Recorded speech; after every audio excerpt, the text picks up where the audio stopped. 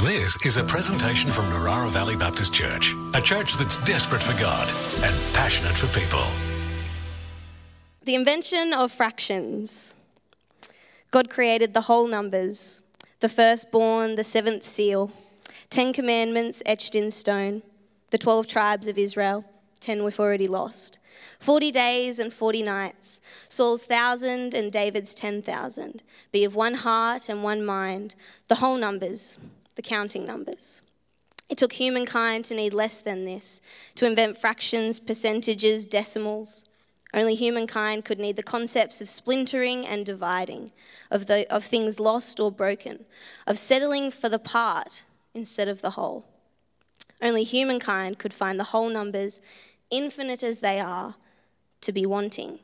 Though given a limitless supply, we still had no way to measure what we keep in our many-chambered hearts.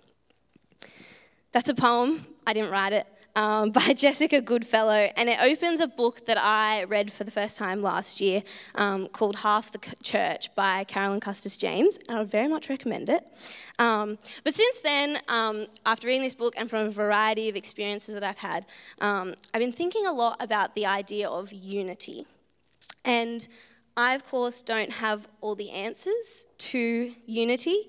In fact, I might not have a single answer to the issue of unity, but I wanted to share some of the things that I've been sort of thinking about in the past kind of year or so about unity in the church. And by that I mean the global church, not just this church here. So is that okay if I share just some of my personal ponderings with you? First I'm going to pray. Jesus, I thank you for this space. I thank you that you are here.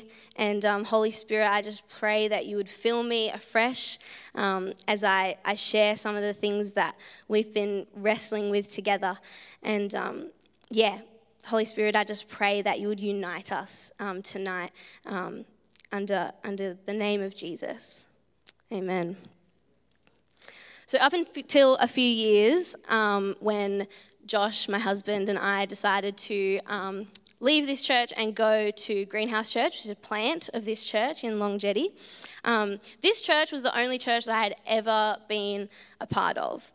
And the short story of that is one day when I was 13, my friend Jeremy, who apparently we don't need on the worship team anymore, I should be sure to tell him, invited me to come to this youth, and I said yes, and then you guys couldn't get rid of me after that. And so my experience of church was not particularly diverse. Until I was about 19, I went on a short-term mission trip to Thailand with our youth ministry, and this trip was very formative for me. It was the first time I'd ever been overseas. I was going on a trip as well without my mum for the first time. 19 is a very formative age. I was in my final year of uni. I was figuring out who I am. I'm still doing that, but that's okay. And the first portion of that trip was spent with Zoe Foundation, who is an organisation who this church partners with that works in prevention of human trafficking and rescuing and rehabilitating children who have been at risk of human trafficking or have fallen victim to it. And I could talk forever about my experiences there, but you know that phrase, Jesus is Lord of all? We sing it in our songs, and it's in the Bible, and people say it all the time. That's one of those things that around that time of my life, I'd heard it heaps, and I was yeah, I totally get it. But it turns out I got it this much. And because I found quite a lot of comfort and freedom in that phrase, yeah, Jesus is the Lord of my life, because all of my friends grew up in Christian families, and so they had their parents and siblings as their fellow Christians and mentors, and they could kind of learn and grow from them. And I was kind of just I'm just trying to figure this out here on my own, pretty much. But Jesus is Lord of my life as much as it is theirs, so yes, great. But then we were at Zoe, and one night we were at like a prayer and worship night, and it was in a room like this, and it was dark like it is here, and I was sitting on the floor and I was praying, and then I feel two tiny little hands on my shoulder. And I open my eyes, and there's two little girls who I later learnt were 3 years old, and they'd been rescued from a child human trafficking situation. They were praying for me in Thai. And I, a 19-year-old girl from Australia, was sitting there praying to that same God, but in English. We were praying to the same God in different languages, and he heard each of our prayers, and he understood us both. And that moment changed how I view God forever. And so this brings me to Acts 2, the day of Pentecost, which is a story you might be familiar with. When the day of Pentecost came, they were all together in one place. Suddenly a sound like a blowing of a violent wind came from heaven and filled the whole house where they were sitting. They saw what seemed to be tongues of fire that separated and came to rest on each of them. All of them were filled with the Holy Spirit and began to speak in other tongues as the Spirit enabled them. Now they were staying in Jerusalem, God-fearing Jews from every nation under heaven. When they heard this sound, a crowd came together in bewilderment, because each one heard their own language being spoken. Utterly amazed, they asked, "Aren't all these who are speaking Galileans? Then how is it that each of us hears in our own native language? Parthians, Medes, and Elamites, residents of Mesopotamia, Judea, Cappadocia, Pontus and Asia, Phrygia and Pamphylia, Egypt, and the parts of Libya near Cyrene, visitors from Rome, both Jews and converts to Judaism, Cretans and Arabs. We hear them declaring the wonders of God in our own tongues." So this Acts 2 Pentecost moment is an incredible moment in which God brings unity to people who where there was once disunity and like confusion. And this tracks back to the story of the Tower of Babel, which we find in Genesis 11. If you've ever read through the Old Testament, you might have a similar kind of experience to me where you're like reading through and then you just go, no, because the Old Testament is basically just like a massive roller coaster of like the amazing triumphs of Israel and the epic just stuff-ups of Israel as well. And the Tower of Babel story is essentially just one of the biggest stuff-ups that they've got in the Old Testament. And essentially, they start off with like one common language, and then they decide that they want to build a city with a tower in it. And they say that they want to do that because they want to make a name for themselves. But what they're doing is disobeying God and what they had already kind of like agreed that they were going to do with God. And so God comes down, he's like, no, and scatters them and gives them all different languages. So on face value, you could be like, but they worked together to build this tower and build this city. That's unity. But what they had found unity in is their own human strength. They had found unity in disobedience, not faith and obedience to God. So at Pentecost, we were gifted with the Holy Spirit, who came to do many things, but one of the first things that we see him do is unify us. At the beginning of the story of the Tower of Babel, they all speak one language. But the amazing thing about Pentecost is that people are hearing in their own languages, different tongues, but the same message. So the Holy Spirit brings unity so that all people can hear and understand the good news of Jesus.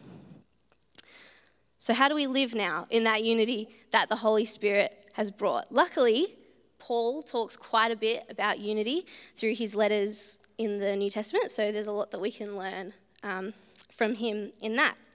On this, Charles Spurgeon, who is a theologian, if you Google any Bible verse and commentary, like you'll just find Spurgeon's commentaries, not hard to find, hence here it is. He says, "We want unity in truth of God through the Spirit of God. This let us seek after. Let us live near to Christ, for this is the best way of promoting unity. Divisions in churches never begin with those full of love to the Saviour." So I love that. I found 3 definitions for the word unity. They're all pretty much the same. The first one, the state of being united or joined as a whole. 2, whole, W-H-O-L. 2, the state of forming a complete and harmonious whole. Or 3, a thing forming a complex whole. All of these definitions involve multiple parts coming together as one. And so I think 1 Corinthians 12 actually paints a really good picture of this. I'm stealing this from Dorsey, who shared some really awesome stuff from this passage on Friday, so I'm piggybacking off of you. So thank you, this is a great tag team. I was listening to you speak and I was like, oh, that's what I've been looking for. So thank you very much. Lucas, I won't make you read it out this time though. Oh, I got it, don't worry. So 1 Corinthians 12, I'm going to start from verse 4. There are different kinds of gifts, but the same Spirit distributes them. There are different kinds of service, but the same Lord. There are different kinds of working, but in all of them and in everyone, it is the same God at work. Now to each one, the manifestation of the Spirit is given for the common good. To one, there is given through the Spirit a message of wisdom. To another, a message of knowledge by the means of the same Spirit. To another, faith by the same Spirit. To another, gifts of healing by that one Spirit. To another, miraculous powers. To another, prophecy. To another, distinguishing between spirits. To another, speaking in different kinds of tongues. And to still another, the interpretation of tongues. All these are the work of the one and the same Spirit, and He distributes them to each one just as He determines. Just as a body, though one has many parts, but all its many parts form one body, so it is with Christ. For we were all baptized by one Spirit as to form one body, whether Jews or Gentiles, slave or free, and we were all given the one Spirit to drink. Even so, the body is not made up of one part, but of many. Now, if the foot should say, because I am not a hand, I do not belong in the body, it would not for that reason stop being part of the body. And if the ear should say, because I am not an eye, I do not belong to the body, it would not for that reason stop being part of the body. If the whole body were an eye, where would the sense of hearing be? If the whole body were an ear, where would the sense of smell be? But in fact, God has placed the parts in the body, every one of them, just as He wanted them to be. If they were all one part, where would the body be? As it is, there are many parts, but one body. The eye cannot say to the hand, I don't need you, and the head cannot say to the feet, I don't need you. On the contrary, these parts of the body that seem to be weaker are indispensable, and the parts that we think are honourable we treat with special honour, and the parts that are unpresentable are treated with special modesty, while our presentable parts need no special treatment. But God has put the body together, giving greater honour to the parts that lacked it, so that there should be no division in the body, but that its parts should have equal concern for each other. If one part suffers, every part suffers with it. If one part is honoured, every part rejoices with it. So in Acts 2, we see different tongues from the same God, from the same Spirit. And here in 1 Corinthians 12, we see different gifts from that same Spirit. So here, from these two stories, we can see that there is actually great unity in diversity, and there is great strength in unity in diversity, and that actually our diversity allows us to see the vastness of God. I actually see quite a bit of division in my job because I spend a lot of time in Facebook and Instagram comment sections.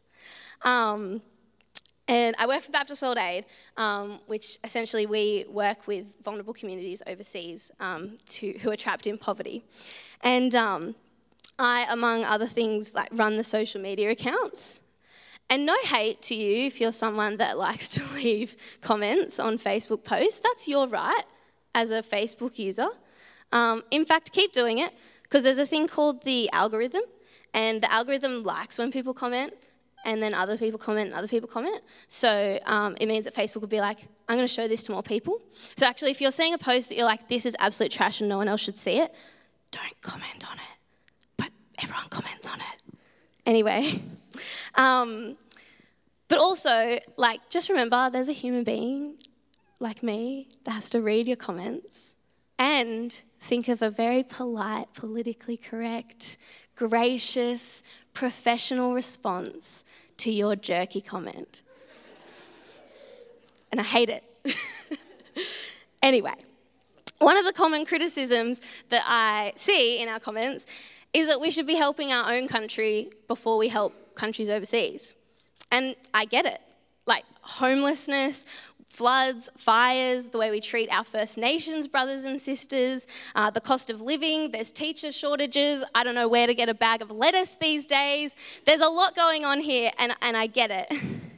And so I'm so grateful for organisations that work here with marginalised people here to meet their needs, and we need that. But I also wholeheartedly believe that we need organisations like Baptist World Aid and others like it. We need it all. But here's the thing. Paul is saying that God hasn't asked us to choose.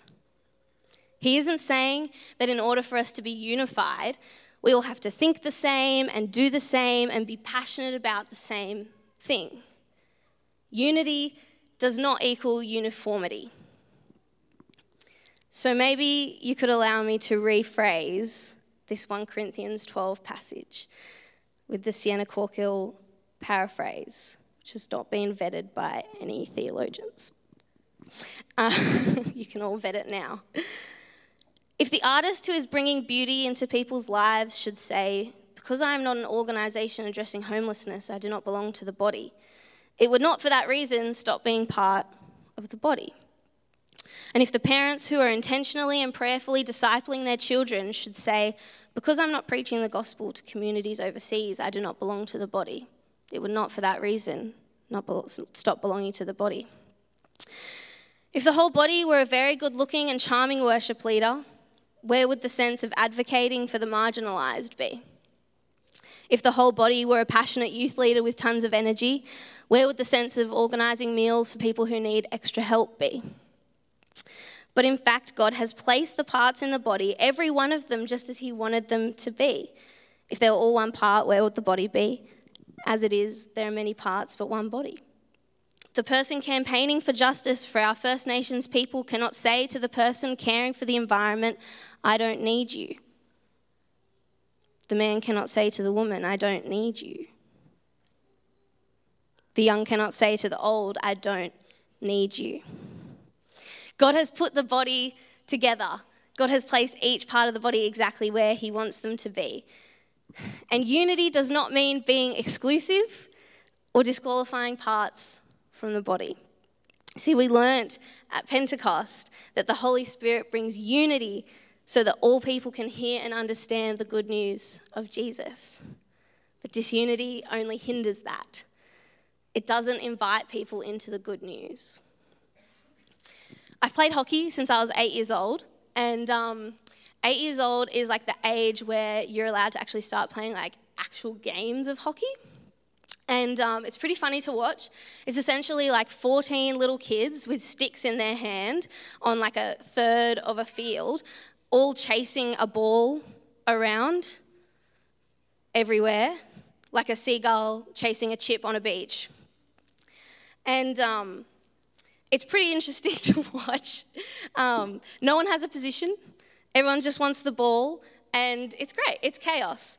But I think sometimes we think that unity is like an under-9s game of hockey, but it's not.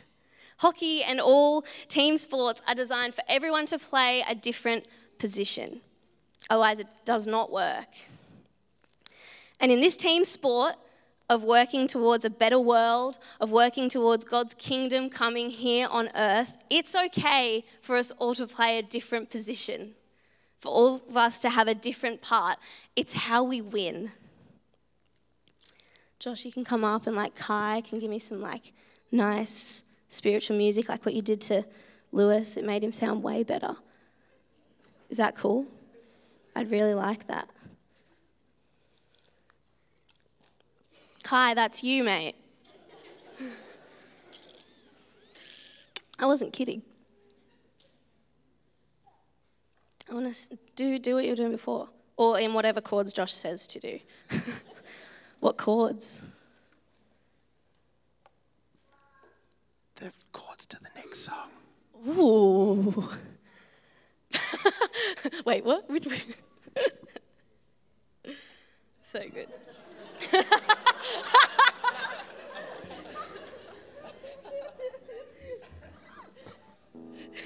That were good? Great. That's awesome. We're all working towards making the world better. To seeing God's kingdom come.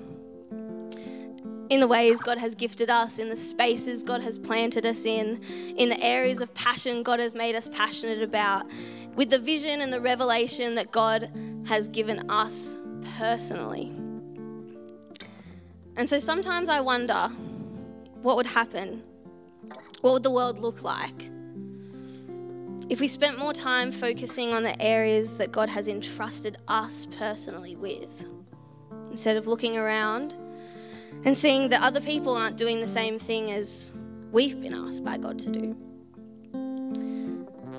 And hear me, I'm not saying that there is no room for differing views or differing thoughts or challenging or rebuking. I think that's totally different kettle of fish that I'm not even going to get into. Let's not go overboard.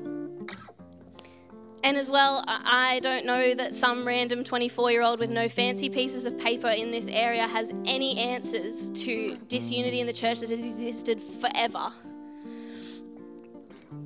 Unfortunately, our human nature creates these divisions. But my encouragement and my challenge is to consider, what position am I playing? What position are the people around me faithfully playing? How can we celebrate the diversity and be united in moving in the same direction towards our common goal of serving God, of seeing his kingdom come here on earth as it is in heaven? God, I thank you that you want unity. I thank you that you have created your church as a body, each with a different part to play, all parts equal, all parts vitally important. So God, would you help us to see which part we play, to sense where you want us to be, and would you help us to be unified, moving towards the world that you see, the world that you want for us.